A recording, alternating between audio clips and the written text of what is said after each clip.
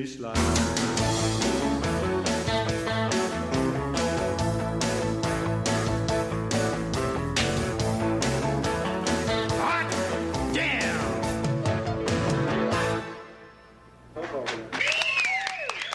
Whew. Oh my God! Damn! Hot damn! Murray, this is a late in life gem. Thank the fucking maker we decided to do this podcast, and that somebody, one of our dear listeners. I want to give him a shout out. He's Best of the Bad. His Twitter handle is @BadMovieMan. He actually check him out because he actually makes T-shirts for these kind of movies and shit. And yes, he hooked us up. Thank you @BadMovieMan. We're hooking us up with a copy because for some reason this movie is near impossible to find. It really is. It's so fucking hard to find. And you know, we shit on Whitefire all the time. It's getting a Blu-ray release for some fucking reason, and yet John DeHart's fucking masterpiece. Like, this is a psychological thriller. This is meta as fuck. It's a roller coaster ride. Some of the layers I'm going to peel back for you today are going to blow you away. But look. First of all, we're going to take credit for the Blu-ray release of Whitefire. Yeah, you're gonna nobody even gave a fuck about that movie until we made it something big. And so we're going to use our power again. Somebody get us a fucking Blu-ray, fucking 3D, 4K, whatever the fuck release of whatever, fucking Bullets, Champagne and Bullets, Road to Revenge, or Getevin. Yeah, you know what? I want all three. Blu-rays are fucking huge. This was recorded for VHS. You know, they could fit all three versions of the movie on a Blu-ray. Not only that, I want commentary from John DeHart and Wings Hauser. I want Wings Hauser there. I want to know. There's got to be contention in that room because I think John wanted to take a lot of credit for shit that Wings was doing. Yeah, Wings definitely stole the movie. Wings right out from under him. Absolutely stole that movie. He was this nation's treasure. There should be a statue. He gave a master class in improvisation in this movie because there's no way in hell any of his lines were written down. Exactly. Like we're supposed to get that RoboCop in Detroit. I'm gonna try to get us a wing with nice orange hair on there too. I need to get that. I'll just spray paint the orange. Yeah, just spray paint the orange on there. Yeah.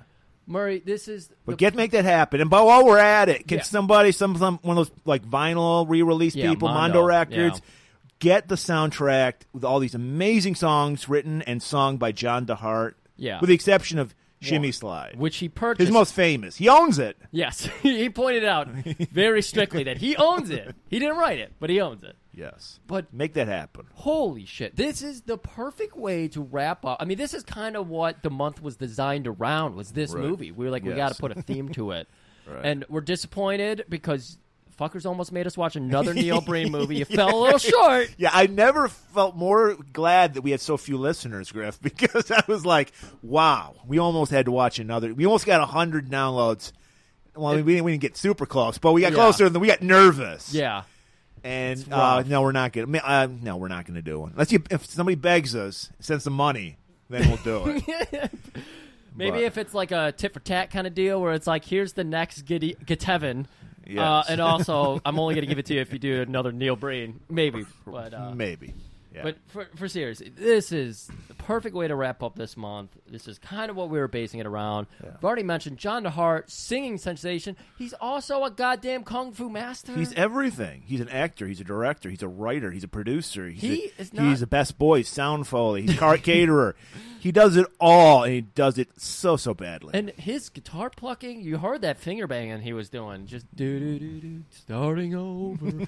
It's perfection. Like, that is... We joke about fuck music all the time. John DeHart actually has fuck music in this. Yes. It's even better than Truck Turner's own fuck music. When Isaac Hayes did a song that he fucked to in the movie, John DeHart... John does 3. Yeah. 3 fuck scenes with his music playing in the background. Yeah, for different moods, too. Yes. You had the sweet romantic one, then you had the fucking hard and fast and loose one. Oh, my God. Yeah. Oh, my God, John DeHart. How did he only make one movie? I mean, I guess when you perfect it, what are you going to do? Well, I like that you brought up how do you make one, because from what I gathered from, me and Murray did so much research. We read one interview. It sounds like he only did this movie because he was not getting enough auditions. Yeah. And so it makes sense because I want to point out that I had something in the back of my mind. I was like, I don't like this guy. And you point out succinctly. He looks like a wimpier Larry Bird. Oh. And you know how I feel about Larry Bird. Yeah. So, yeah, I was like, yeah, he has a face made for radio. When I see someone like him with that wispy mustache, that's like my fear. When I think like people will see me for the first time, they're like, oh, my God, this guy looks like John DeHart. Or Larry Bird, even. What a fucking asshole Larry Bird is. You know what? Fuck Bill Burr for liking Larry Bird. Fuck Bill Burr for liking Larry Bird. There we go. Right.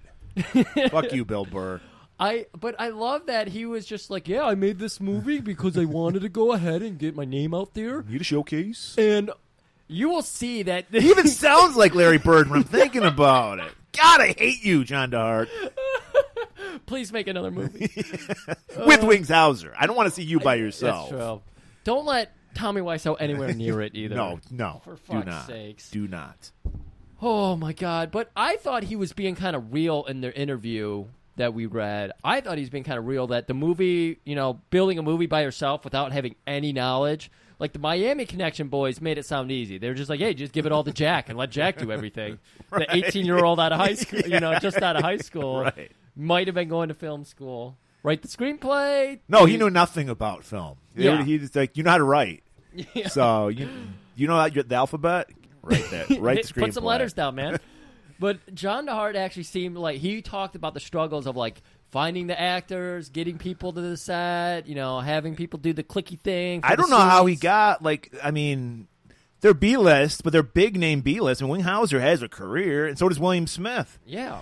And so I was like surprised he got these people. Yeah, I'm not surprised how he got his female lead because he probably just gave her a lot of money. And her background, which we'll get into later, is, you're like, okay, I could see why she's starting, that low right. to, crack into this as well. She's got an IMDb. She was on an episode of Love Boat. Okay. But I think when she auditioned, John was like, I see me in the perfect female body, but I see me in her. Like, trying to go out, get some auditions, but they're just like, you just don't cut it. That whatever's happening with your voice there, I don't like it. I'm going to need you to mosey on out.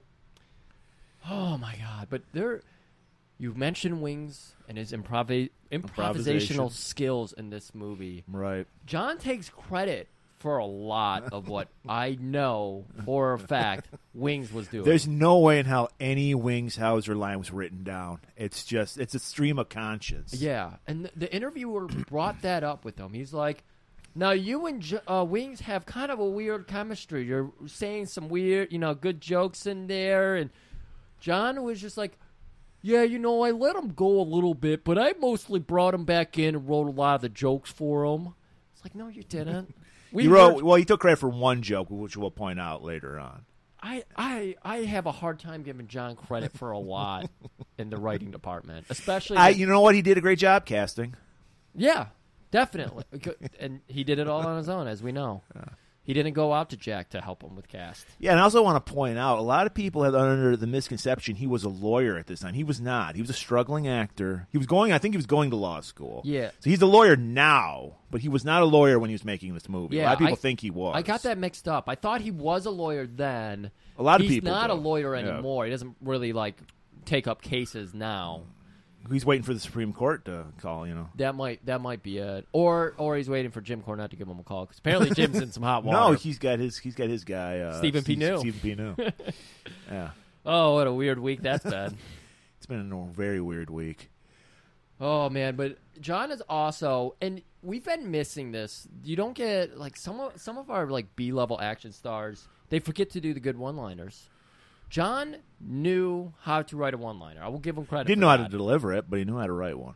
What are you talking about? Adios, Bela Lugosi isn't a good one-liner? It is under somebody with talent. Yeah. Wings could have fucking made that sing. I mean, the part in which he delivers that line, he's abandoning children in the desert. Well, let's not get ahead of ourselves, but yeah. Sorry. It's worth mentioning twice. Okay. A lot of things in this movie are worth mentioning many a times. Yeah. This is, again, I said it earlier, this is a meta movie. This movie has so many layers. Watch it 9 times. Every time you're going to focus on one detail and you're going to see.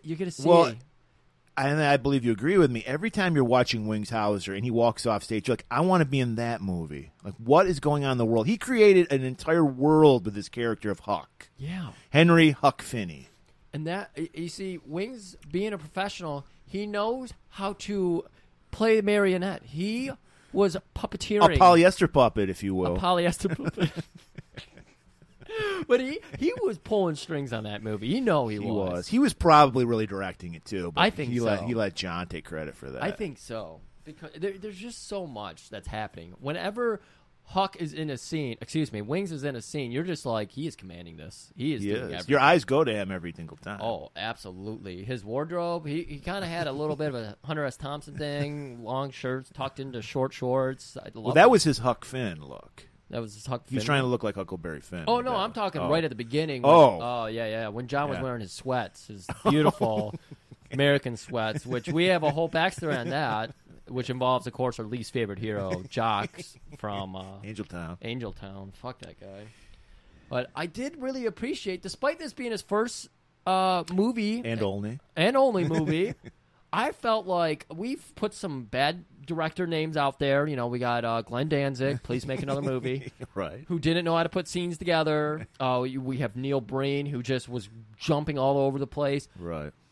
John actually did a good job of, like, guiding you through the movie. Like, he was planting seeds in the first act that came back in the third act. It was he kind of did good.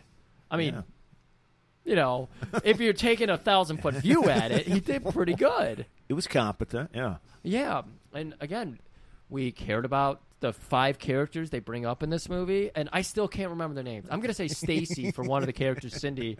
Murray gave me a lot of shit about it. Yeah. Because I'm going over his notes. Griff's better at writing notes than I am, so I just go over them. Sometimes I'll add a little thing here and there, and I'm like, who the fuck is Stacy? Like, there's a Stacy thing throughout here. All over the place. I'm like, is there a character I missed? 100% of the notes were Stacy, and then I did a find and replace, but I missed several of them because I went back to calling her Stacy. Yes. Don't get it. She just got a Stacy face. What's the actress's actual name? Pamela Bryant. Pamela Bryant. Wow, she looks like a Pamela. Oh, but Murray, at the heart of this movie, you know... The heart of this movie. The heart, thank you. The John DeHart of this movie.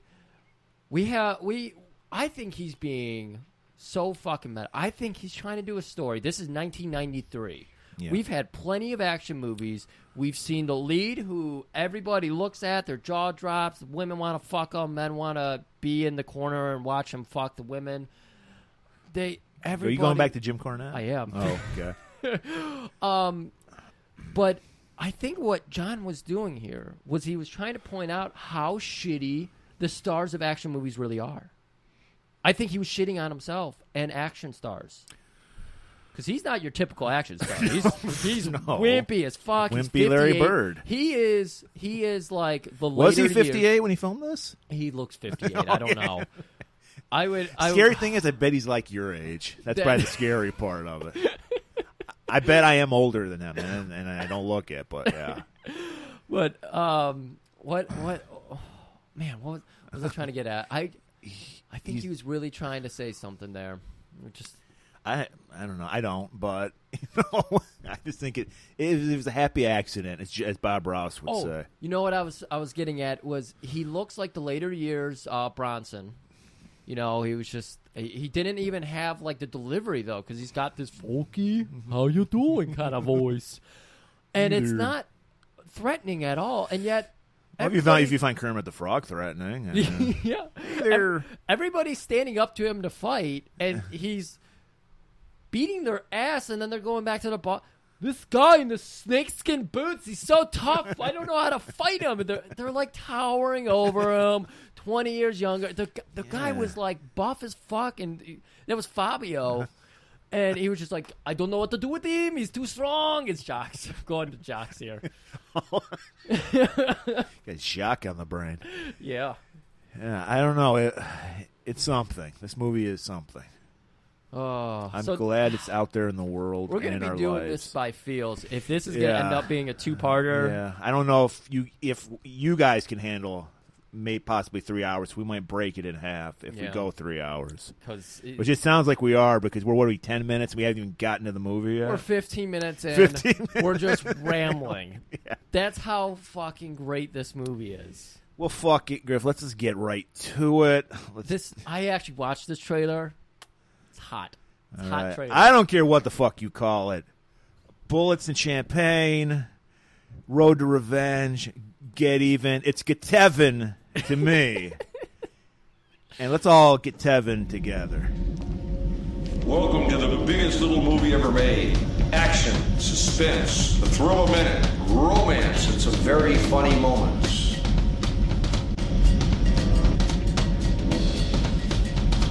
We get some dope, we'll get a wine. You're gonna make it hurts. You just made a big mistake. See, Sam? You see this? White powder. How about tolerating the goddamn justice system? Sit down! Dust that broad. I now pronounce you husband and wife. Get in the pool, man, look. This court is now in session. You're smuggling drugs when you're a cop. Satan has guided us. Hey there, double ugly. Promise I'll get even. The high and mighty judge. He's the one who murdered the baby. What?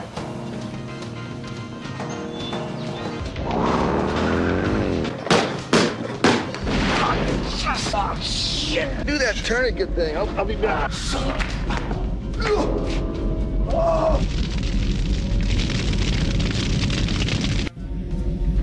Will courage overcome corruption? Get Even, starring John Dehart, Pamela Bryant, William Smith, Wayne Hauser, and Elaine Young. Get Even!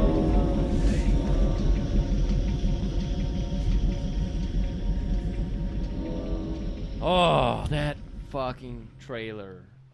I don't remember what was in it, but man, I remember enjoying it.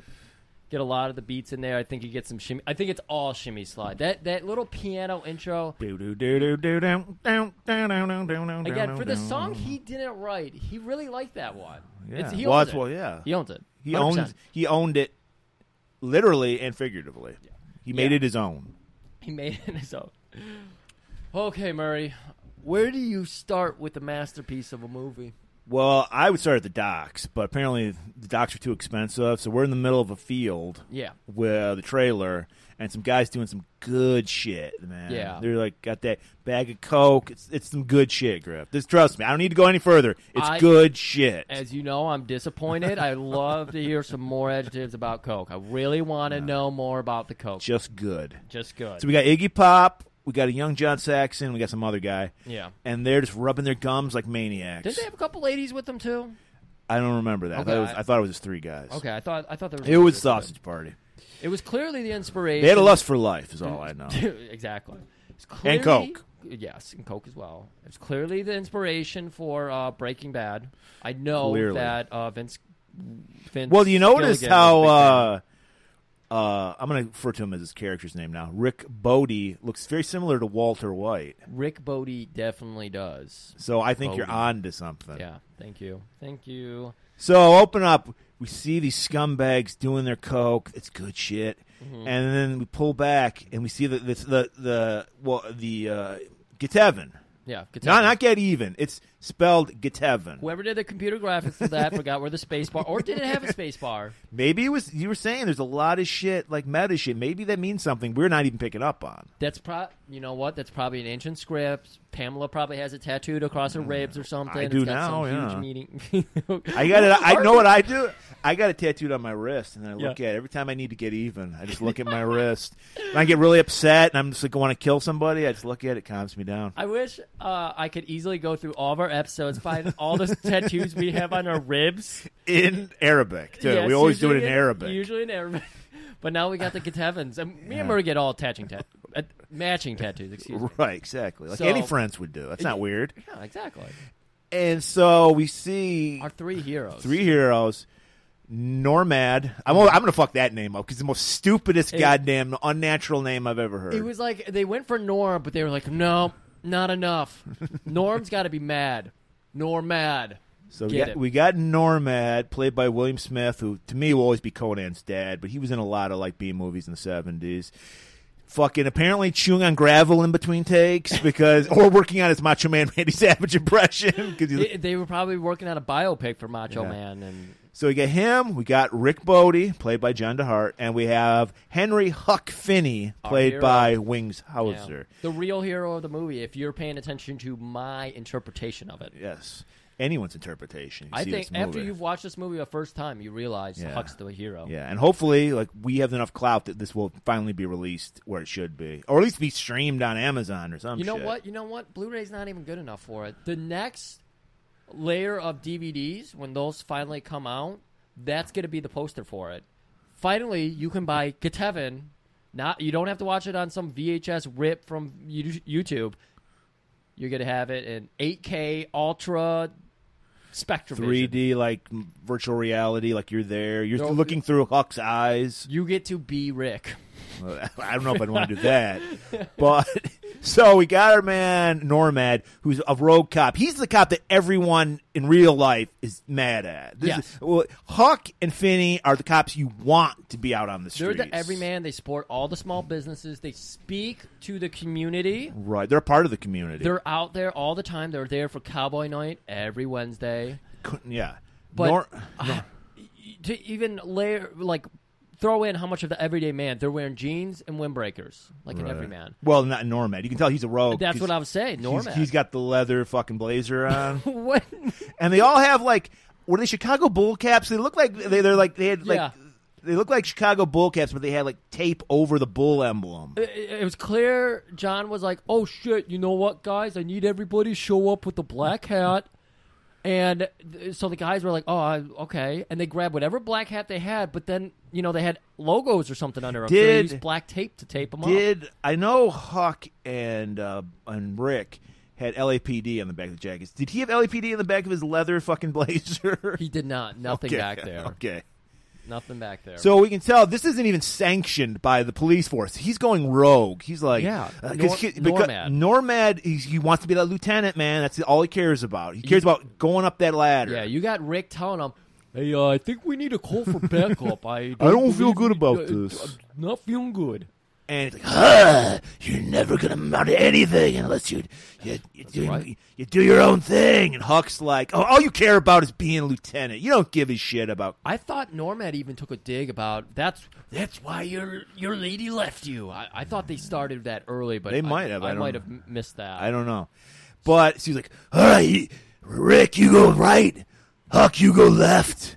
I'll stay here. Yeah, Normad backs up about a dozen miles. Right, because he's a coward. Yeah, so he's way off in the distance, gets out his little megaphone or whatever the fuck those are called. Yeah, it's a megaphone. Yeah. Hey, bullhorn. Blowhorn. We got you surrounded. Why don't you come out with all that good, sweet Coke? So Iggy Pop, he's fucking tripping balls here. So he is fucking grinding his teeth. He's got his gun ready, and we see the guys like they're a fucking carnival game. They pop out of these windows. One shoots like whack-a-mole. Yeah, throws a door open. But I think Rick just takes out two of them. Yes, but Iggy, he's on another planet. He's got some P2P running through his veins. Oh my god! So he shoots Huck in the gut. Yeah. Huck is like, oh, get over it. Fucking Normad doesn't even give a shit. He's like dying. And he's like, shut up. You're giving away your position. Did you guys do it? Did you get him? You got that sweet Coke? Yeah, I think Rick finally hits Iggy. Yeah. I think Rick had killed everybody. Rick does kill everybody because Rick is the star of the show. Again, I believe this is John DeHart's way of saying the action stars aren't really the action star. So Rick, he finally comes up to, he's consoling his best friend Huck. Yeah. And then I think Normad shows up. You fucked up again, didn't you, Finney? That's all you ever do. It takes Normad a while to show up because he's got to run in from a mile. Right. And so Rick, he's not standing for that shit. He immediately knees Normad in the nuts. Yeah. He's like saying, oh, well, we lost one guy, but we secured all the Coke. And he's like, hey, man, I don't know what you're talking about. This is my best friend, Huck. I died for this man. He's a good cop, man. Oh. And then he's like, oh, you need me in the nuts. And he kills over. Normad's like, I'll see that you get fired from the force for this one. Cut I to think Rick says, "I'll do you one better." probably. We don't know what that means because we cut to Rick and Rick working on his katas. doing some time traveling here. Yeah, this is a scene that obviously was. There were some fill-in scenes that were filmed in 2007. This is obviously one of them because, as you pointed out, Griff, he's wearing a bandana to cover his balding head up because he's 15 years older. Yes. So he's got the fucking, bandana on. Yeah. And he's got his fucking karate gi, and he's hitting the bags. He's got a beautiful covered porch. He's like in the mountains. It's a good shot, Right. Pointless, but good. Pointless, but good. It was clearly filler. I mean, this movie is maybe 84 minutes long. No, it's like an hour 40. He could have cut this. How very did he simply. make it feel so wonderful? Because fucking fuck. Wings. So, and then he cuts to a scene. He's got a fucking white miniature poodle wearing a karate black belt, and he's feeding it like butter off a spoon. It was butter on a plastic spoon. So he's making the dog like on his tippy toes, like walk around. It was clearly a home video that he. You know what, Murray? I know about this. John asked me not to tell anybody, but you know what? Our podcast needs the numbers, so I'm going to tell everybody about it. So John was going through a little bit of a hard time. Tinder didn't exactly exist yet. The dating apps. Right. They were still doing those mail-in VHS tapes. That makes perfect sense. So what he was trying to do is show off what a man he was. He's doing the katas and everything. But he's also showing off what a sweet side he has. He's got a dancing poodle that is also a martial artist. We didn't know about butter and the effects it has on dogs and killing them almost instantly. So, it's good incentive for the butter dog. Kills dogs? Yeah, man. Butter kills dogs. Oh, God. Gotta be careful. Okay. So that's where that came from. But he's even, calling to the dog, all right, poo-poo, do your... Poo-poo the poodle? I can't remember what his name was. But he's calling to it. It is a home video. Yeah, it is. It's a home video. And so let's not talk about it anymore. 1 year later... I don't think this is a court case. I think this is an internal affairs Yeah, thing. it is, but it's all held in the same courtroom and everything. They only have one set. John has maybe 5 sets for the whole movie, which is not new to our realm of work. Right, yeah. So we got, I guess apparently Normad, he remembered that need of the nuts. So he's set to ruin the character of our heroes, Huck and Rick. Yes. So he's just he's laying it out. I saw those guys.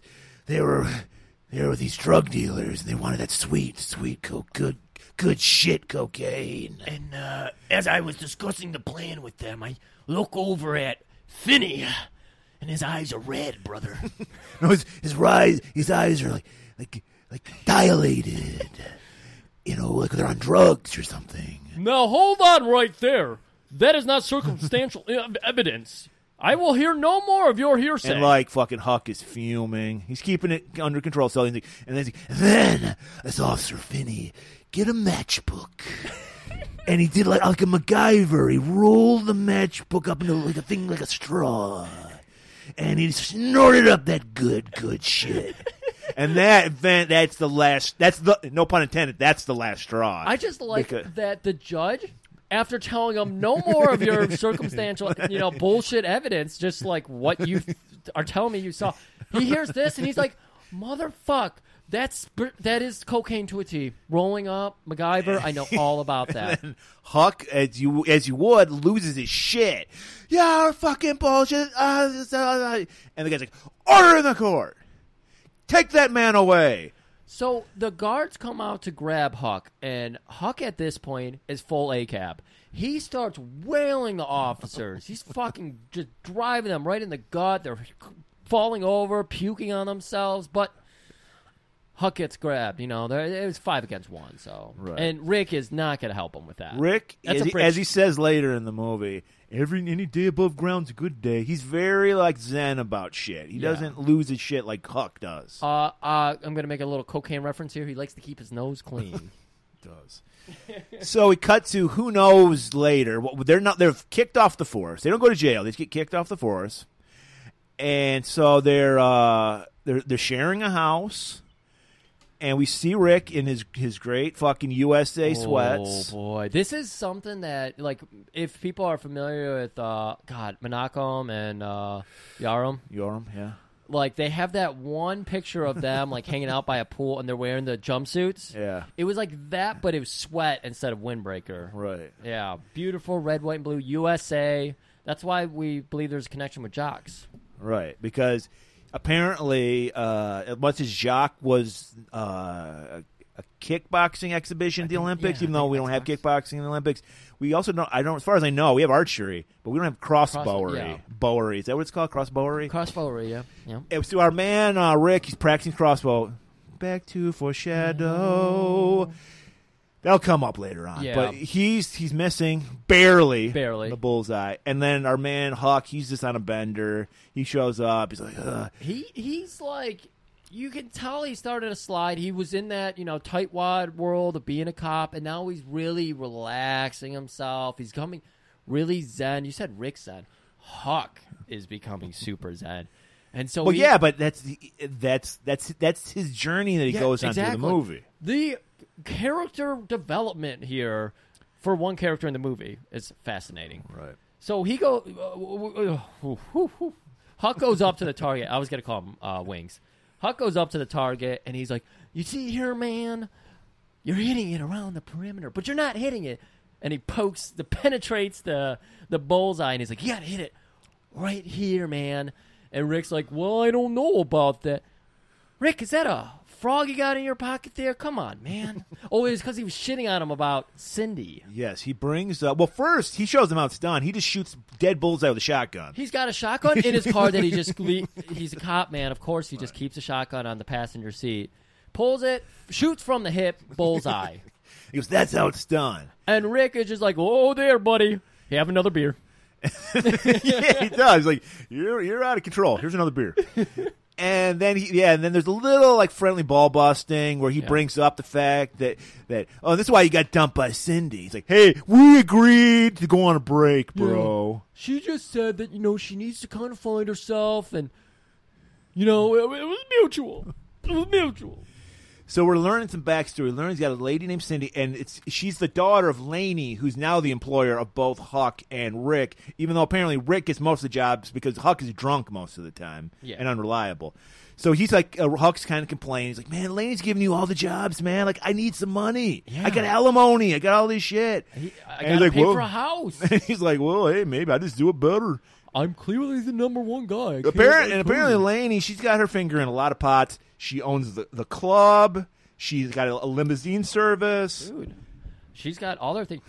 She's got a landscaping business going on. She's got a nail salon. She's got it all. It's Hollywood. She was clearly doing some kind of Dolly Parton lookalike kind of thing going on there, too. So, we got to cut to Rick. Well, Rick's like, speaking of which, I got to go pick up some. Yep. There's a prom tonight. I got to go pick up some He's got to get out of those sweats and into his leather. And so we cut to it. Yeah, he's driving. He's got these obnoxious, as you'd expect, prom night. They're all drunk for the first time probably in their life. Teenagers. And they're all being rowdy, and he ain't having it. He's just fucking upset. It's two couples, so two guys, two girls.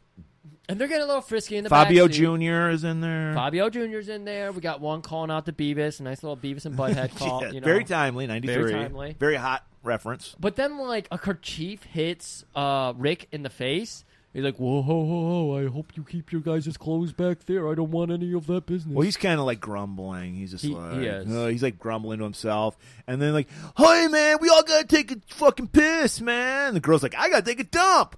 So he's like, pull over here. He's like, whatever you say. You pull over. Kids get out to take a dump. All four of them.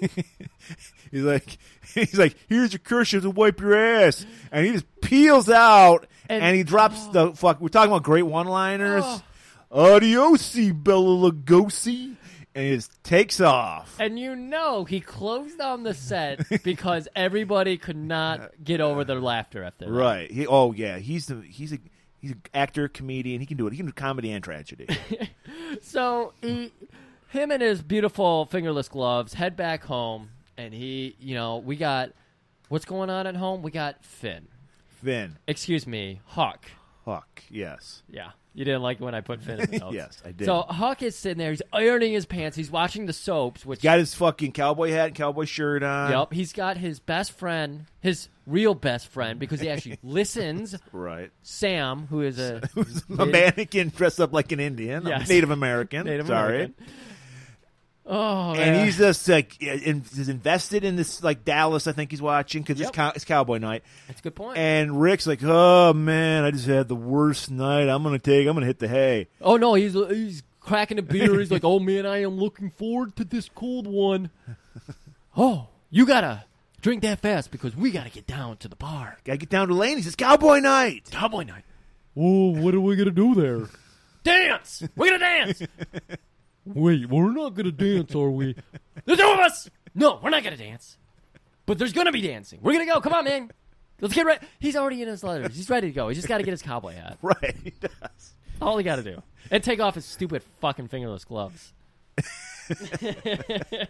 So we cut to the bar, Laney's. And Cindy just happens to be there in her best drum majorette outfit. Oh, I don't know what the fuck she's wearing. Beautiful description there. Beautiful. It's got the red. It's like the red, velvety red. And it with like the little gold piping across the front. Yeah, it's a drum majorette gold jacket. Piping. Yeah. Oh man, like the cut. There's like the triangle cut.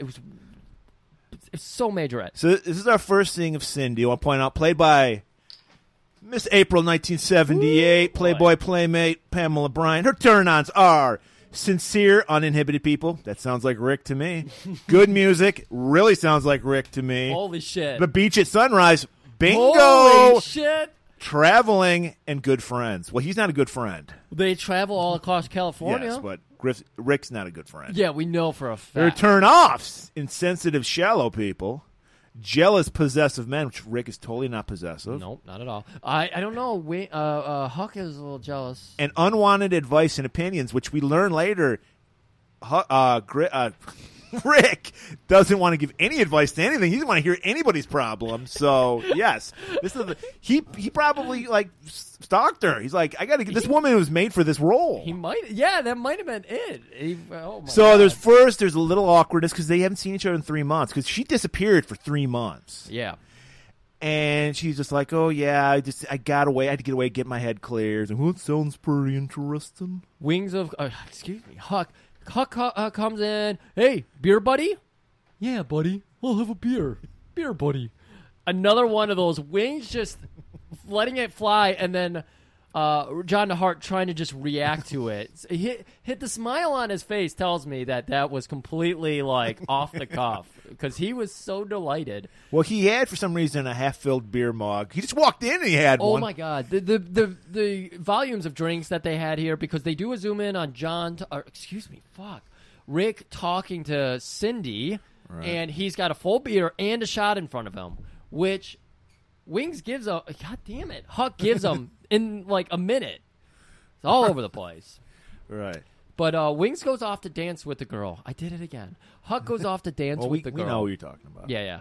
Huck goes off to dance with the girl, and Rick's got to talk a little bit more to Cindy. Right. Hey, you've been gone for months. Your mom hasn't even seen her. I've been keeping your mom company, close company, a little too close for comfort.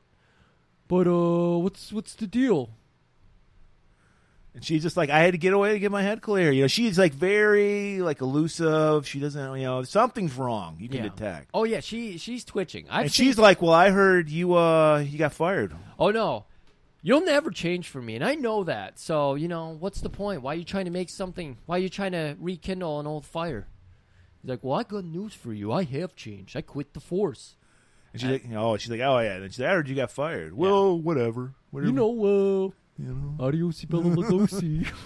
Meanwhile, I just want to point out they're like in a broke down Dave and Buster's. It's like there's like all these video games in the background, and then all of a sudden you hear the sweet sounds. You know what? Let's play a little of this while we're talking about it. Yeah. I'll put on that nice little intro. And then immediately everybody's eyes lights up. Hawk, Cindy's, and they're like, Rick, this is your song. Come on, please, Rick, please sing. You can tell that Rick is going through like the Dave Chappelle, I'm Rick James bitch kind of thing here, where he's just like, everywhere I go, people are asking me to sing this song, and I just don't know. But I don't know if I'm not feeling it. seeing Cindy there has given him new. He's like, well, if I'm gonna put on my A game, might as well put on my A game for Cindy. So I just want to point out, I wrote in our notes, leather on leather perfection. Rick's got the black leather pants. He's got the baggy 90s brown leather jacket. Got the fucking cowboy hat. Got the snakeskin boots. And he's ready to rock. And so are you, because we're going to listen a little bit of the Shimmy Slide. Everybody's doing shimmy and the slide. Oh, you're on fire when I grab you by the hand. Your waist is moving with the rhythm of the band. My eyes swell up as you take me for a ride. Come on, pretty baby, let's do the shimmy slide. This shit is fascinating. I have 2 words, hot and damn. I have 3 words. Fuck Simon Cowell. Because this man should have won American Idol. He should have won. This song was so great. Remember, this is the 90s. Line dancing was hot. So people just immediately start line dancing. I love that John had the interviewer asked John about that. He's like, what was with the line dancing? He's like, well, here's the thing. We wanted to get some dancers out there. I was supposed to be out there, but my back was tweaked that day. So, I... So that explains why he's so fucking stiff in this All scene. he's doing is he's rotating his torso just ever so slightly. And, of course, he's doing a little bit of bopping, too. Yeah, just a little bit. Oh, and he does not hammer home any of, the hard points of the song. Just... Oh, it's wonderful. It's beautiful. You can actually find this on YouTube. So if you want a real trailer of this movie, look up the Shimmy Slide. So he actually did talk about how the line dancing came to be, and he's like, yeah, we had some people on set, and we got one of them was a choreographer. So he put us together that little dance, and they went out and did it, and there we go. I remember that. Line dancing, for whatever reason, was hot as shit at this time. So it's very timely. That fits, along with Beavis. This fits. It was beautiful. And so everybody, this bar, we got this prude-looking bitch, Becky. You can tell her name's Becky. Well, she's loving the Shimmy Slide. She's loving it. You got everyone else loving it in the bar. People are stamping along, pounding the table along with the beat. Everybody gets it. It's the whitest music, and all the white people get it. And they're not on the beat, but they're getting. Yeah, they're close. They're kind of close. Yeah. But then, Murray, we get the cut to Cindy, and she's got a goblet of a fucking wine glass. I get why she has a goblet, though, because we're going to get into some of her past later, where she was for those few months. So she goes to drink it, but she, much like our dear president, who has problem drinking out of glasses, she lifts it up and struggles, and she's reaching for it with her mouth and sticking her tongue out. She has to pull out her right hand to tip the glass over so she can. And even still, she's got the wide mouth, and she's almost struggling to. They're probably going to do the love scene later that day, and she's probably preparing herself. You know what? That's probably it. She was loosening her throat to just swallow, and that wasn't water; it was vodka. But behind her, Murray. Yes, behind her. A very sketchy crew is coming in. Right. We get a guy named Scar. Appropriately, he has a scar on his face. Yes. This is also 93, so Lion King just came out, so they were trying to hit that audience. We get Fabio, who's super hot in the 90s, too. Yes, his name was Simba. Then we get a guy with, bleach blonde hair. I don't know what was up with that, and, the dark sideburns. Yeah. Goatee. No, and another guy. And they're a very sketchy crew. And they surround. First, they kind of recognize Cindy. I don't know what was going on. I didn't get this at all. But we know there's something going on. They're checking her out. She's checking them out. And we're like, oh, these guys are bad. These guys, Corn Pop probably runs with these guys because these are some bad dudes. Dude, yeah. And so, they just kind of hit the bar and they're just surveying the scene. Rick's song finishes up, and he, of course, he's going to finish that up with a good old hot damn. Was it hot damn? Yes, you had a little too much feeling. It was more like hot damn. What? Damn. I don't. And so the guys, I think they go. They're about ready to kidnap Cindy. Well, what happens is do they go to they call Normad? Is that what they do? They call somebody. I'm helping you out here. I'm going to help you out here. So they're still just surveying the scene. We get Rick. He hops off the stage. He's sweating profusely because of all that tight-ass leather and everything. And all that dancing. All that dancing. All that shimmy sliding he was doing.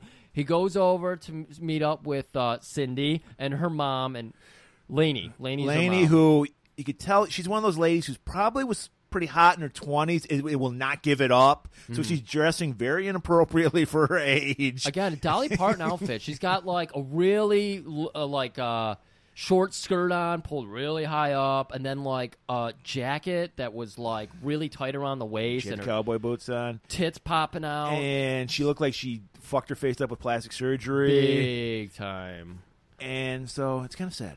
Yeah. We even get a shot of what Huck's been doing. He's like in the back over the quarters machine, just smoking, drinking, smiling, grinning ear to ear, just surveying the scene. Just like I'm so happy. Like he is so happy with where his life is. He's happy with who he is. I think he's not even that. He's not. I don't think he's happy with his life at all. I think he's happy because he's a good friend. He's happy seeing his friend rocking the house and possibly getting back together with the love of his life. I believe if we talked about the virtual reality version of this movie. Of course, you're not going to see it from Rick's perspective because fuck Rick. We're going to see it from Wing's perspective. That's exactly what we're going to see. We're going to see him looking at Cindy, just grinning ear to ear, and like him looking over at Rick and realizing these two, they're going to get back together. Everything's going to work out. Right. It's beautiful. So Rick again joining Cindy and Lainey, and you think that the song's all over, but it starts right back up again. Because we needed somebody, because Rick couldn't, because he had a bad back, he couldn't demonstrate what the shimmy slide really is. Oh. So we need a stripper. Oh. So we get a stripper, and then we mentioned that prude earlier with her friend, and she's Yeah. like, oh my God, Becky, look at her butt. It's so flat. Because this lady has the flattest 80s butt we've ever seen. And that was the most offensive thing to me. The friend who's just like watching this with Baby her, got flat. Doom, doom, doom, doom, she's doom. loving it. She's like, oh, come on, it's a good time. Besides, I went into your apartment earlier and put your toys away. And she's like, crazier shit happens every weekend at your place. Oh, Yeah. no, it doesn't. Oh, my God, that time we had 5 guys over, Cornette in the corner. And she's like, this is disgusting. I'm going to call the police. Oh. So, like a fucking Killjoy, she just, She runs over to pick up the phone, and she's going to straight up call the fucking police on these she's people. like, I think there's a black man here. Get over here fast. And they're Oh, like, there's no, Jesus. this is a country bar. There's no black people here. But she knows that'll get the cops. Not even running. Darius Rucker's allowed. So this is where we cut back over to our sketchy crew. That's why the cops show up 1 minute later. Because, yeah. So we do get a scene of Lainey. She did technically say African American man, That's so true. it's not racist. Black American, you mean? Yes, Black American. There's a half Korean, half Black American man in here. No, looking at me. Murray, you did it again. Half Vietnamese. No, I got it right. Oh, you're right. Yes. You're right. Yeah, That's right. I got scolded. I got by it that. backwards. Yeah. Oh, but I love that we look over at Lady and Rick is just like, oh man, she's got a peer on her, and Lainey is just like, fuck yeah. Lady, Well, she hired her. Of course she Lady does. She knows her loved it. business. She is so progressive, though. Right. We've talked about the businesses she owns, and she's fucking bringing out these up and coming actresses Right. who, Everybody's having a good time, but Karen in the Karen. corner on the phone. So we slowly pan over from there. She's on one side of the bar. We go over to this other side of the bar where our sketchy crew. They're all ordering their drinks. They're sitting there. They're just being thugs at the bar. And that hot waitress shows up, and she's just wearing like a wife beater, and she's got no bra on. And so they're like, "Why aren't you on stage, toots?" And she's like, "Because I have a brain." Fuckers. Wow, more progressiveness. So the gang is getting a little feisty now, and they really start to look over at Cindy. I think one of them made a call to somebody. And I I think they recognize Cindy because they've been looking for her. I think they recognize Cindy at this point because they're like, we need to go talk to this lady. So they go over to really discuss with her, and that's when Rick is like, "Well, I gotta tell you, I don't like kindly to strangers." I have no idea. I don't like the fact that you're not wearing the leather. And they go, this is cowboy night. Why aren't you dressed like cowboys? Where are your cowboy boots? Where is your hat? Yeah, so they're ready. They're like, come on, Toots, you're coming with us. And they're like, hey there, buddy. Hold on there. Don't you touch that lady. And they're like, what are you going to do about it? Then Huck immediately, because Huck's just dying for a fight. He's so fucking pissed off about the way his life is going. I mean, yeah. So he just fucking cold cocks one of the dudes. I think, does Rick do anything? Does he just stand back? Rick takes out Scar, who is the saddest motherfucking fighter I've ever seen. He's like the same age as Rick. He's Yeah. like 50-something. Rick is a terrible fighter. And by the way, if you listen to the interview, he's a wonderful fighter. No. We've seen demonstration after demonstration this Only movie. black belt in his house belongs to his dog. Bingo. Okay. Bingo. So, yeah, you're dead on. He fights Scar. It's the saddest fight ever. And then Huck is just...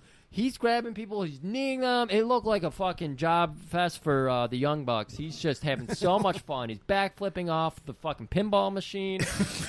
And like you called earlier, the police are showing up, and Huck is finishing off one of the guys by dumping beer all over his body. Yeah. He's calling out. I forget what he was. Do you remember what Huck was yelling at him? I don't know. He was just ready to kill. Dude was unconscious on the ground. He's pouring beer on him. He's like, "Do you want to get back up? Do you want a little more of this?" And the cops finally come in. They break it up, and they're like, "Hey there, those guys started the fight." All right, so they were just going to take Huck. Yeah. And they're like, "Those guys started the fight. I had nothing to do with it." And then they're like, "Okay, we'll take these guys too." So they haul them off. So 5 hours later. Yes, I like that they mentioned. See, again, I didn't like Neil Breen, his time and space. Even Miami Connection had me a little lost at times, but John DeHart, bless his heart, is like, I gotta let the audience know it's been 5 hours. Whoa. Because I was questioning why he was in the same clothes, Laney's in the same clothes, you know. He didn't fit up that well because we get a stock footage of like the outside of a police precinct. And it's daylight. Yeah. But anyway, we won't harp on that. So him and Laney show up to bail out Huck, and they're waiting on the bail bondsman. First of all, like this is they had to put the deed to her house up for a bail for a bar fight. Bar fight, yes. They probably would just let a guy go and wouldn't even let anything. They'd be like, just go. But no, this bail bondsman, who obviously is big in community theater, so he says this is his shot to shine. So he really gives it his all in this role. Oh, he loves this scene. He fucking loves it. And we get a little bit of background on Huck via this man. Yeah. Because they're like, yeah, our friend, his name is Henry Huck Finney. And he's like, no shit, I recognize that name. Is he a cop? Yeah, he used to be, yeah. That's right. And then his ex-wife divorced his ass. I don't know about that. I mean, he is my best friend, but I don't know what's going on with him. God, you're so right about it. I already love was he married? And he's like, yeah, his wife took him to the cleaners. She was a total bitch. And I hear afterwards, he went fucking crazy. He's a wild man. Well, that sounds like our huckster. And he's like, well, give me the deed to your house and we'll get him out of here. Just a couple of signatures and your fucking blood is all I need. So they bring out Huck, and Huck is still indignant. He's just like, oh, fuck these guys. And he's like, I just want to tell you guys, your accommodations suck. Oh, my God. And the cop, the poor cop who's just signing him out, he's just like, all right, tickets, please. And Rick takes special offense to that. Yeah, Rick got pot calling the kettle black with this line. Yeah. He pulls out a quarter, flips it at him, hey, here's a quarter. Go buy yourself a personality. And it's like, really? You're going to tell someone to buy a personality? I'm sure he was like, man, I wish Cindy were here to see that one, to see how tough I am. Got him. Got him. I like that a lot. Got him. So, cut to, we're at Cindy and Rick are back together, man. He's rekindling the flames. All it took was the shimmy slide. All it takes is the finest Italian meal at Vinny's. Vinny's, which I thought it was a Mexican restaurant. I thought it was, well, I don't know. I said the guy's name was Vinny. There's sombreros everywhere, and they're eating chips. Murray. That makes perfect sense in this movie. Because the guy's name was Vinny, and I thought he was Italian. Yeah. Yeah. He was putting on an Italian I got accent. the finest Italiano-Mexican food. You want some lasagna in a burrito? You come to me. So Rick is holding court. Fucking, like, he's got the biggest fans. I mean, Rick drops, like, fucking Dane Cook, eat your heart out. Rick is dropping these lines. They're so good. I'm like, Griff, we got to dust off the fucking Golden Globes Theater becomes Golden Globes Playhouse because we have to get in on it. We're so inspired by this movie. We have to, like, do some acting. The only way to really understand a character is to be the character. We're method. Right. Me and Mario, method is fuck. Yes. All right? So we're going to give you a little taste of the hilarious jokes Rick was dropping on Vinny. So I will be playing the role of Rick in this scene. Griff will be playing Vinny. So let's start this, Rick. I'll do Rick. Start this, Griff. Or Vinny, should I say. Ah, Rick, do you have any new jokes for me? You know I always got a new joke for you, Vin. Got a physician joke for you. This very attractive young lady goes to a doctor for a checkup. Doctor says, "Hey, gotta disrobe." She says, "I'm very shy. Can you turn the lights off?" He says, "Okay." He turns the lights off. She takes her clothes off and she says, "Doctor, where should I put them?" He says, "Right over there on top of mine." That was very good. It's quite a profession. Oh, I got another one for you, Vin. Oh. Another doctor joke. Pick on Dr. Day. This guy with a duck on his head, he goes to a doctor, and the doctor says, "Can I help you?" And the duck says, "Yeah, get this guy off my ass." That one was good, too. You always have a good joke. And scene. Oh, my God.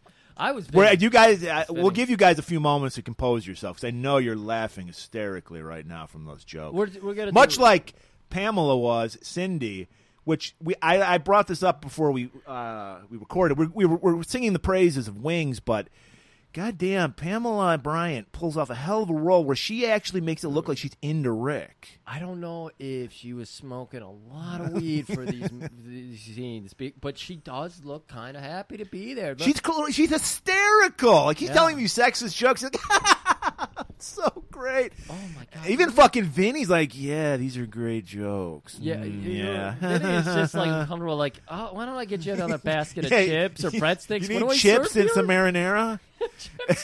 He's like, perfect. And he's just like fucking. He's while we're composing ourselves from cracking up, we get this.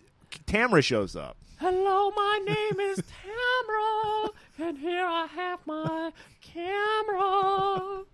You're like, got a great pair of lungs on you there, Tamara. Do you sing anywhere else? Well, I do. Over at Park Avenue. Oh, well, I heard about that. It's the hottest club in Orlando. Yeah. Dragon Sound plays there, I think. I opened up for them last week. Oh, it's pretty good. Thank you.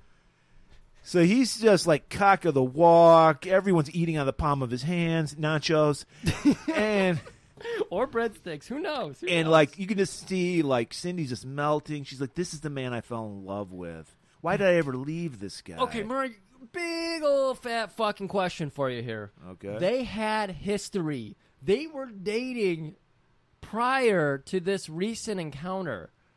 So why is it we know, like, they're acting like they're kind of meeting for the first time? Because he never listens to any of his fucking friends or, like, loved ones. This is a good point. Oh, my God. So this is, like, the perfect date night. They're, like, they're back together. Yeah. Those jokes sealed the deal. They have, like, a nice pizza nacho supper. Beautiful. Mamma mia. Mamma mia. So we cut to like the next day. I guess they're in a what do you call it? Swing thing. Yeah, gondola. Okay. I don't think that's it. No, I don't but think either. go. It's a swing. It's like an outdoor swing. Porch swing, but it's not on a porch. But it's not on a porch. It's in the woods. Got a nice picnic basket. And she finally feels comfortable enough to reveal what she's been doing for the past 3 months. Of course, Rick does not ask her about this. He's staring at a butterfly like flying around. Oh, gee, look at that, a butterfly. And he slowly, she is wearing a dress that is very short. It's like a tennis dress. The tennis skirts they wear where it's like every time they hit the ball, it's flipped up and you're looking at a butt. She is wearing the tiniest dress. It's barely going down her leg. And Rick is just slowly going further and further towards the end zone. That's a Rick joke for you. And she's finally like, have I told you where I've been for the last 5 months? She knows to get Rick to pay attention, you have to talk about him first. So she's like, "Are you still doing that acting?" I thought she did her. No, she did her story first. She did her story first to diffuse the situation. Okay. She Okay. was like, "I know, he doesn't care. I'll make this about him because I want to fuck him."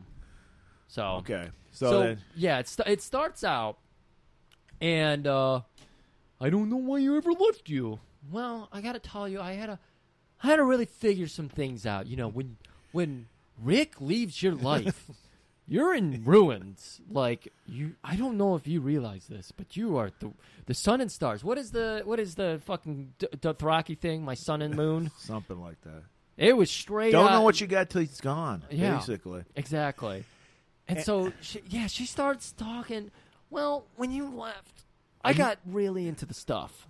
Hard. The good stuff. The good shit. stuff. The gumming, the snorting, the matchbox, the straw making, the red eye, the dilations. Everything Normad explained earlier, she's bringing back up. So Normad clearly knows what he's talking about. Well, yeah, we'll learn why. Because she's like, first it was just some good, clean fun, just getting high as fuck, you know, fucking strangers for drugs. Skinny dipping, getting fucked on tables. And then it got really serious and dark. I fell into the wrong crowd, Rick. I fell into a coven, a satanic coven. A coven? Well, I don't know about no covens, but I know about a coven. Another Rick joke, man. He's fucking.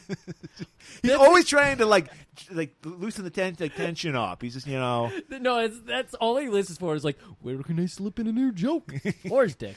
Well, because he's looking for that next joke to tell Vinny. I gotta imagine he always has a new joke for Vinny, so he's constantly workshopping. Rick is probably, John DeHart is probably working towards like being on Seinfeld. He wants to be a bit character on Seinfeld. He wants to be the next dentist. He should have been soup Nazi or something. He wanted that so bad. So we cut to a scene, a satanic cult scene. I want to say, look, I grew up in the 80s. I've been a part of many a satanic ritual. Very accurate setting. They have the upside-down crosses. Yep. They have the outdoor address letter, like numbers you put on your house that says 666. On a podium. On a podium. Yeah, we got people in robes. We got candles. And, of course, very accurate. I'm a church boy, of course. You know, I love the Lord. I praise him every day. I get down on my knees and I praise him, and he sprays his salvation all over my face. Are you sure that's the Lord? That's not the priest? I can't remember. Are you going to reveal something to us now? Then I'm going to make jokes about it? I'm going to have my own reveal later. So, Murray, you know, when we're in the church, we do our holy graces, our amens and shit. What do you do in a satanic? Like, what's your amen? What's your, I praise him moment? Well, we say it in this voice, because this is when you first thing you hear is this voice, "We love you, Satan. We love you, Satan." So I'm like, wait, I recognize that voice. That sounds like a certain lieutenant that wants to throw good cops under the bus. As the audience, we of course get to see. I don't even think he had a hood on. I think he did. It's William Smith, Normad, but he still got his fucking shades on. And they're the most obvious shades ever. They're like Elvis shades, if you will. And he's like, "We love you, Satan. We're gonna do the best thing we can do for Satan, kill a nice young fat baby. We love you, Satan." And then that's where Cindy was fine with all the "we love you, Satans," but she draws the line of baby sacrifice. Yeah. So she loses her shit. Or maybe she's just coming down. I don't even know. Maybe she doesn't know where she is, but she just starts screaming, "Shut that broad up!" No! I hate it when some broad's screaming when I'm trying to kill a baby. And they grab her and they tie her to a whipping post. Oh, it looked like a spot for AEW because she's being dubbed in this scene because you can't even make out, you know, it's just a blonde white woman. And she backs up. She says no one's touching her, but she starts backing up with her hands behind her back. She knows the deal. She's been here before. Towards the reverse crucifix that they're going to tie her to, which I guess they could put her arms behind it. It was just a post. I don't think you needed it was just a post? Cross. Yeah. Okay. It was post strictly for that. Sometimes you never know. Some people might freak out, so you got to have that post there. Okay.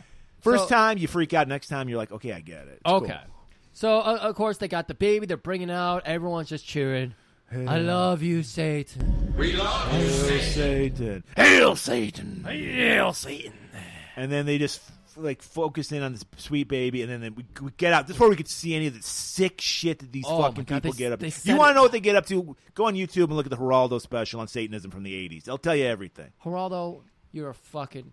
You see, at my church, we love Geraldo Rivera. His mustache alone is why I grew my mustache. But the work he did against Satanists... He stopped Satanism dead in its tracks. I praise him. Too bad he wasn't there for Cindy. But you know who is there for Cindy? Or maybe he's not there for Cindy. I mean, he's... Rick's like, whoa, that's some crazy wild stuff there. He's working all the way up the dress to this point and cupping one of her boobs. And she, as usual, as you would expect somebody who just revealed a very traumatic event, they're not in the mood for fucking. So she tries to, switch the topics. Because she knows Rick is all he thinks about is Rick. Yeah. She's like, are you still acting? Oh, my God. If I want to get laid tonight, I need to switch gears. Are you still acting? I still audition from here now and then. But, people don't get me, Are you still going there and doing your Shakespeare? Do you want to hear my Shakespeare? Please? Do you want to? Please? Like Rick would beg. He does. He does? Yes. He goes, just one. Just one. So the version we have, that was really Mr. Mackey. Mr. Mackey really came out of that one. Okay. So, oh my God. There's many cuts of this movie. Yes, thank you. And they should all be on a Blu-ray. Are you listening to me? Whoever puts out Blu-rays? Fortunately, we get the cut down abbreviated because he does the entire famous Hamlet soliloquy, to be or not to be. He does the entire thing. We get the fucking Cliff Note version, thankfully. Yeah.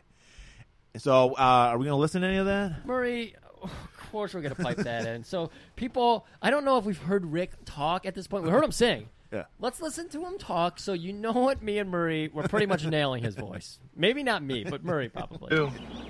Want to hear it once? Just once, for old time's sake? I'd love to.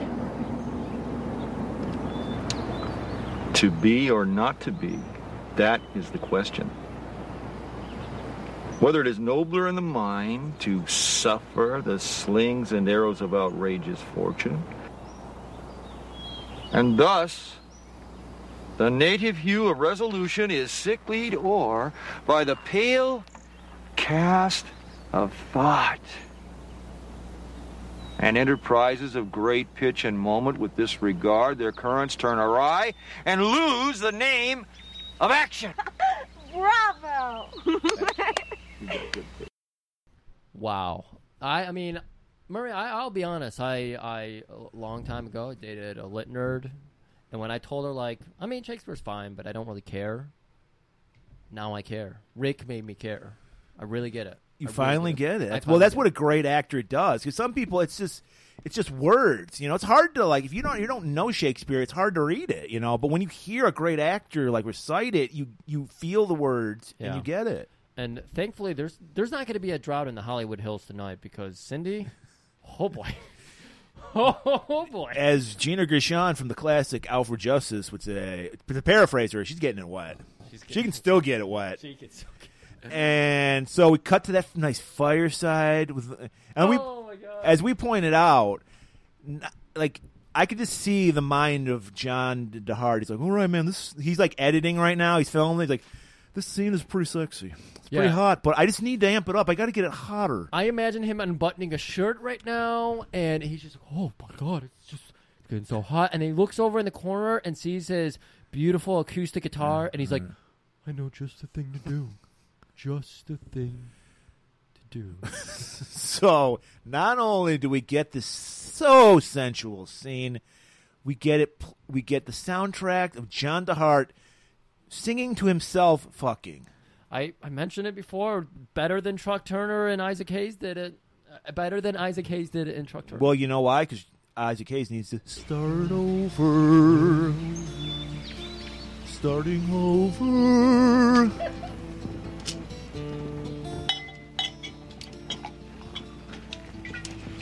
What shall we drink to? Starting over. How about new beginnings? Let's hope they never end. Sounds good to me. Walked away from love and thought it wasn't right. Starting over, and you feel like you're gonna. Why did I ever let you slip away? lying. Start over, you fool. It's easy to do. Don't lay at an ending. Get a hold of you. Walk towards the future and out of the past. And remember the good things in life. You know they sometimes last. Starting over means you've already. You don't walk away from love. What was it? I can't remember. We tried to write down every line for that. You don't walk away from love and thought it would be right. Wow, that was like a really fucking upbeat. That was like an Elvis version. No, this is strong and sad or something. I don't sensual. It's weird because it's a sad song. It's about no. I get it now because the relationship is starting over. Like rekindling. I was saying they're trying to rekindle the fire. They're sitting in front of. First of all, that fire is too big for the house. Like they should have calmed that down. But their love is so strong. That's why. It's a symbol of their love. Yeah, exactly. And so they need to cool down. So this is where Pamela earns her fucking money. Because there's like Excuse me, she earns it in like 5 different scenes. But this is the first one. Yes. I don't know if this is the most...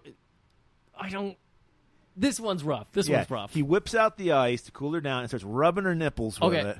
So we're looking at the fireplace in the background. We just see it behind John's left shoulder. He's like sitting crisscross applesauce, and he's got Cindy over his lap, and she's just got like a sheet covering her vagina.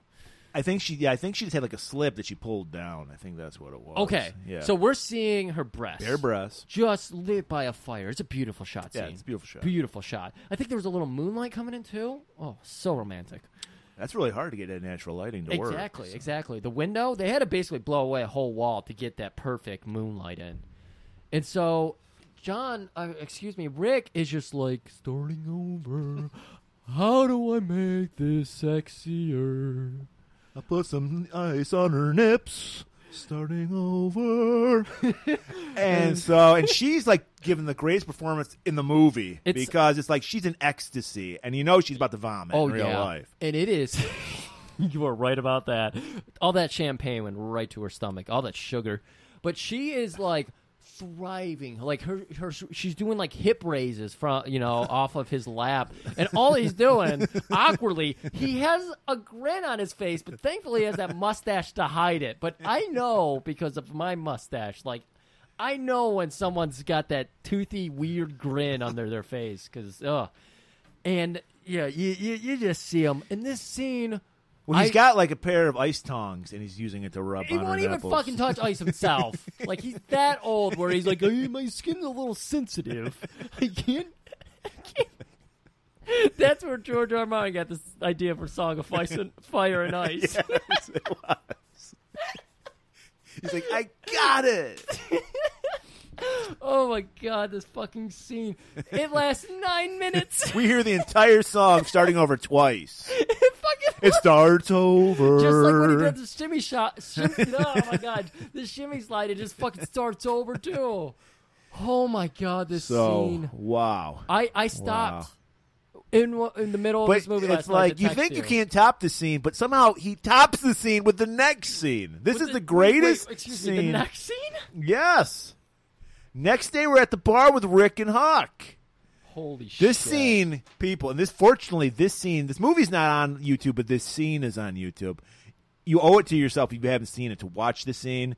And if you can't find it, we're going to reenact this scene for you because I know this might be my favorite scene in movie history, not just in this movie. Again, this is where you really start. Again, this is not a movie about Rick. This is a movie about Huck. Right. This is where Huck takes over. Yes. And sadly, he's not in like the last half of this movie. He's barely in it. But we're seeing transformation. We're seeing a character really develop here in front of our eyes, in front of in the fucking John DeHart, his only movie. We're seeing real development. So let's build it up. I'm going to set the scene for everybody. Yeah. All right. Huck has been at the bar since 10 in the morning. He's just fucking wasted. Rick shows up oblivious to his friend who's in obvious pain. So much pain. At the bar. I'm sorry, 10 a.m. or 10 p.m.? She started at 10 a.m. It's probably 10 p.m. now. It had to be, because when he gets home later, it's nighttime. So, but then again, we don't know how far the bar is from his house. So many questions. So we're going to do a reenactment of this scene. I'll be playing the role of Huck and a character called Fringe Fuck.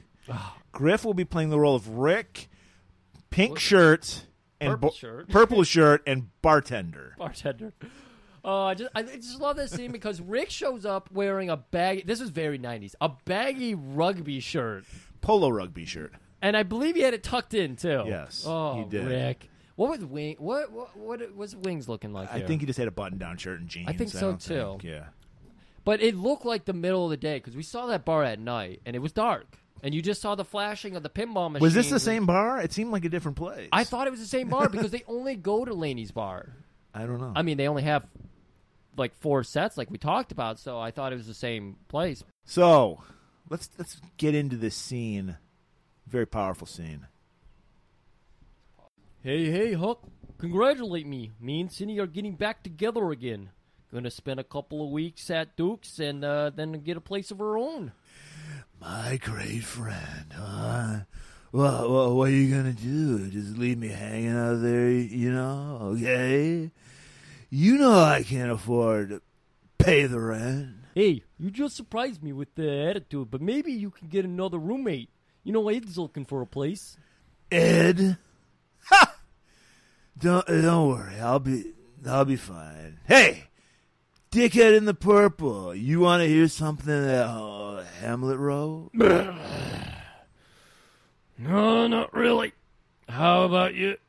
You want to hear something Hamlet wrote? Who's Hamlet? Who's Hamlet? Who gives a shit? Okay? My buddy here knows how to talk about Hamlet. He knows the lines. You want to hear it or not? No, not right now. Maybe later. Oh, later. You know what that tells me about you, Mr. Fringe fuck benefit? It tells me that you got no class, okay? You got no... Hey, look at me. You got no goddamn class, okay? My buddy here can speak Hamlet, all right? You want to hear it or not? Oh, come on here. No one wants to hear Hamlet's speech. Shakespeare wrote it. You know what? I don't really give a fuck who wrote it, okay? You got me? Barkeep, I would like another drink, okay? But this time, at this point in place, right? I'd like something with some class, okay? So give me a classy drink. Because this man has no class! How about a bullet? That's what you're drinking. It's been classy enough for you since 10 o'clock. Great! Then give me a bullet, fine. Give me a bullet. I'm sick of this shit. How about you? Would you like a bullet? A little class, huh? Give my friend here a bottle of class, too. Or a bullet. Oh, no, count me out. I gotta leave after... No. You're not leaving, okay? You're not gonna be a pussy here, all right? You're gonna stay... Look at me. You're sticking it out with me. You know why? Because... Excuse me, yo, Pink! We're celebrating here tonight, okay? We're celebrating. We're celebrating that I lost my house. Thank you, okay? And while we're at it, we're celebrating that my wife, is banging all my friends. All right, Huck. Chill out, Huck. Cut to the truth, Rick. You nailed her, didn't you? I mean, you made it with her, didn't you? All right, I never spent 5 minutes with your wife, and you know it. Lies, man. I'll tell you what. You know what? You nailed her. You made it with her, and you're lying to me right now. Come on. No! I'm not coming on, man. She had her ass up in the air for everybody else. Why not you, huh? Huh, baby boy? Mwah. Hey, man, chill the hell out. I'm your best friend. I never touched Alex ever. Okay. Number one. You never say Alex again. Number two, I forgot. Number three, I'd like to kill you. I'd like to kill this asshole and that asshole with his cowboy hat and his fringe. And number four, I think I need a ride home. What you need is some fresh air. Walk. Holy Wow. shit. That was powerful. I went on an emotional roller coaster ride just reading those lines. That VR experience we're going to have of Wings in this movie is going to be fucking amazing. People are not going to know. People, don't wear fringe. That's all I got to say. Don't wear fringe. Or purple. Or Yeah. pink. Man, we are seeing something spectacular here. We're watching a man crumble before our eyes and a friend just blow it off. Again, this is where John, I think he was going for this story. He was trying to tell the story of the sidekick. And what happens to this fucking egotistical asshole action hero, John DeHart, the action hero in this movie. You know, the egotistical one who gets fucked all the time by the hot women and Playboy Playmates, even though he's 3 times their age. He's probably an AARP member. Barely can punch a punching bag. Starting it over. Feeds his dogs butter. Terrible human beings, what I'm getting at. But Wings, on the other hand. So, wow. There's no way in hell Wings, not Wings, John DeHart could have wrote those lines. No, that was straight from the heart. I think Wings was. I'm worried about Wings because I'm thinking maybe he was going through some shit during that scene. Method. Yeah. He probably went through some shit. He probably accused his wife of all that stuff just so he had material for this character for John. He ended a marriage for John DeHart's movie. That's how dedicated he is to his craft. That's what I'm getting at. So, Murray, how do you even transition into a new scene? This is like the one and only time that John does a just clean cut and run. Let's just go to the next scene. This is where the film becomes Huck, and we forget about Rick. This is Huck's movie from here on out. Yeah. So we see Huck despondent. He's in his bathroom. He's got the bills. And what do you do when you're just drowning in debt and you have your friend who was going to help you with your rent, who's like, hey, I found a chick.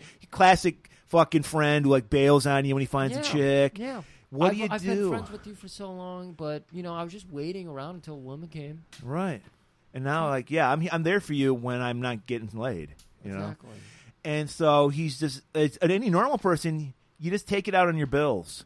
And you pull out your little, Derringer, and you start shooting the bills. Literally start shooting his bills. It's amazing. This reminded me of another movie I fucking love where a guy has a very dramatic scene about the bill. You think I'm paying a fucking bill? Except Wings is just like, you think I'm going to pay the water bill? Whoosh. And he just fucking massacres his bills. No one's calling the police, by the way. No one gives a shit that this man is fired. He's like, this isn't like an apartment place. They lived in a big house. It was weird because they had an establishing shot. I don't know what that was. Like a house. It was like a huge fucking house. It was probably John DeHart's house. You're right. There what? Okay, so maybe his neighbors are just really far away because he had that huge pool too. Well, he had a tiny little Derringer. It was a cap gun. Basically, I don't know what was going on with it. They probably thought like an armoire fell over 3 times. Okay, so he's shooting out the bills. And then that fucking bitch Alex that we were just mentioned earlier he rolls in. He fucking passed out on the couch. And, of course, back in the early 90s, we had the fucking scatter shit. Because he didn't have cable. Yeah, so at 1 a.m., the station just go blank, and you just get snow. And he comes to, she's like, where's my money? I want alimony. She just sees this guy's a wreck, man. And all she's thinking about is that Benjamins. Always about the Bennies. And he's like, I can't pay you. I don't have a fucking job, okay? And he's just like, and Rick just fucking bailed on me. I'm going to be out on the streets. I don't give a fuck. Where's my money? We worked it out. You owe me. I can't pay you if I don't have fucking money.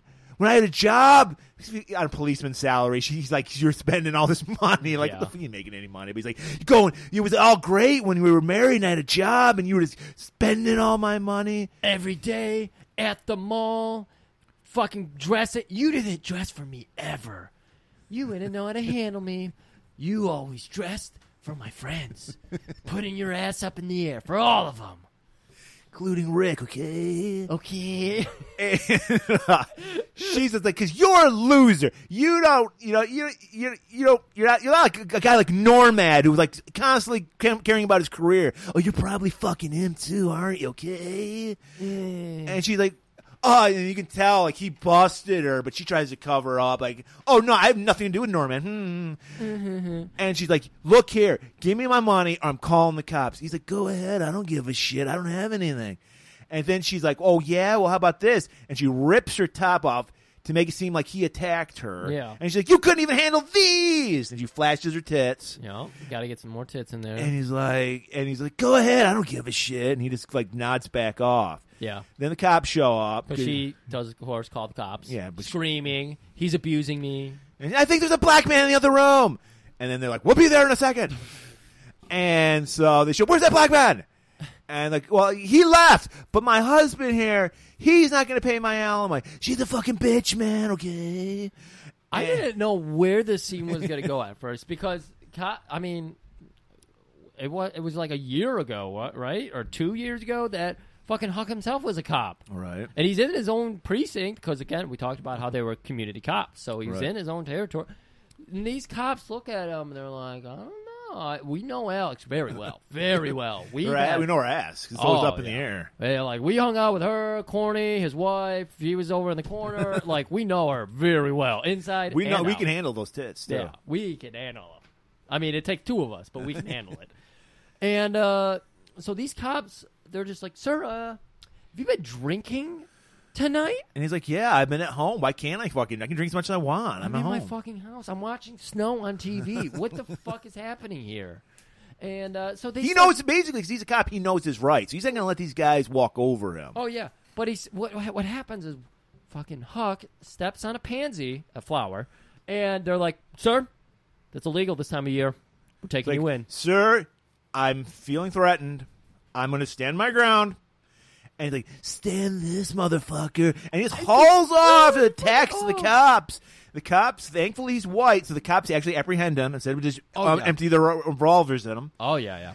And they just haul him off to the Hoosgow. And it's like, what else can go wrong? I mean, we know that Huck, his foundation is falling apart at this point. His best friend abandoned him. His house is going under. Fucking Alex is showing up again. His gun's all out of bullets. Like, what else? Bullets full of his bills are full of bullet holes. This gonna be. He doesn't even know how much he owes anymore because he shot him. It's gonna be really interesting when he goes to pay him. They're like, "Why is this full of bullet holes?" So, what do you do? Where do you go from here, Murray? I really want to get into that, but here's the thing: we got to let the class. We got to cut the class early here. We got to let you. We're not even halfway through the movie. You guys are on the edge of your seats, and we got to let you relax a little bit. Yeah. So we're gonna end it right here on a cliffhanger. We're not gonna make you wait a week. We're gonna make you wait a couple days. I was gonna say we'll probably just do like a because we got big things for next week. So we're gonna let you stew on this. We're gonna let you feel what Huck feels. There you go. Because you're despondent because you're like you're not going to get the good stuff. So we'll see you in a couple days for part 2 of Get Heaven. Okay.